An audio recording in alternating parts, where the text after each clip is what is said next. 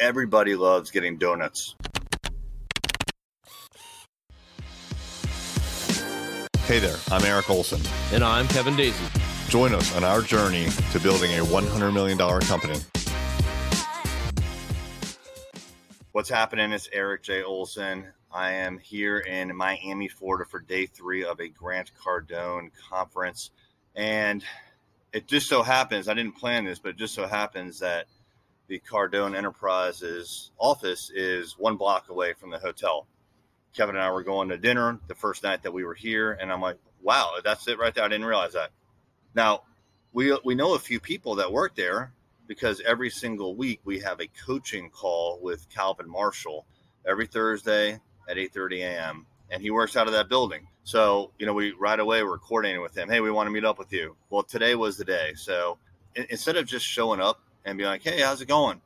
We wanted to do something a little bit different, a little bit special. And so we got an Uber to Dunkin' Donuts, and we got 4 dozen donuts. It was only $25, by the way. Like, donuts apparently are pretty cheap when you buy them in bulk here in Miami.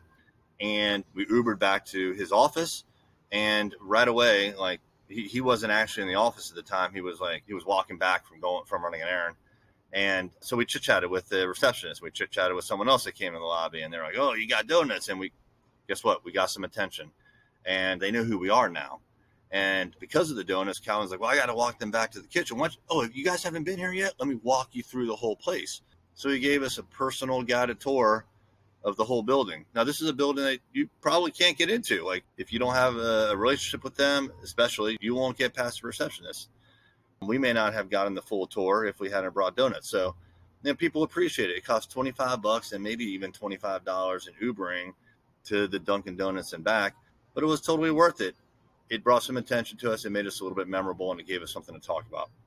There's another experience that I've had in the past. When I was a Navy contractor, I used to have to, every morning I would park in the parking lot outside of the base, and I'd have to walk through a guard stand. Like, there was a guard stand where traffic went in and out with the gate, and these guards had machine guns, and you had to have a badge. And if I had to bring like a visitor in, like someone else that worked for the company that didn't work on base and have a badge, like, it was a problem, and they would not let that person through.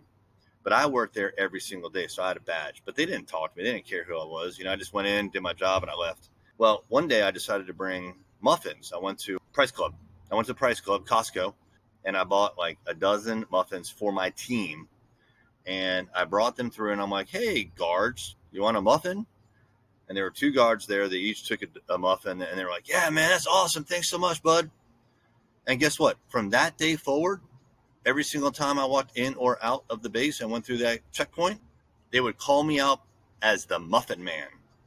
From then on, I was the Muffin Man. I was their boy. And guess what?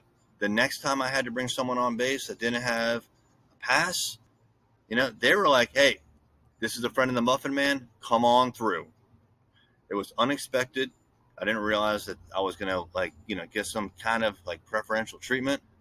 It was a freaking muffin. But guess what? It had a big impact.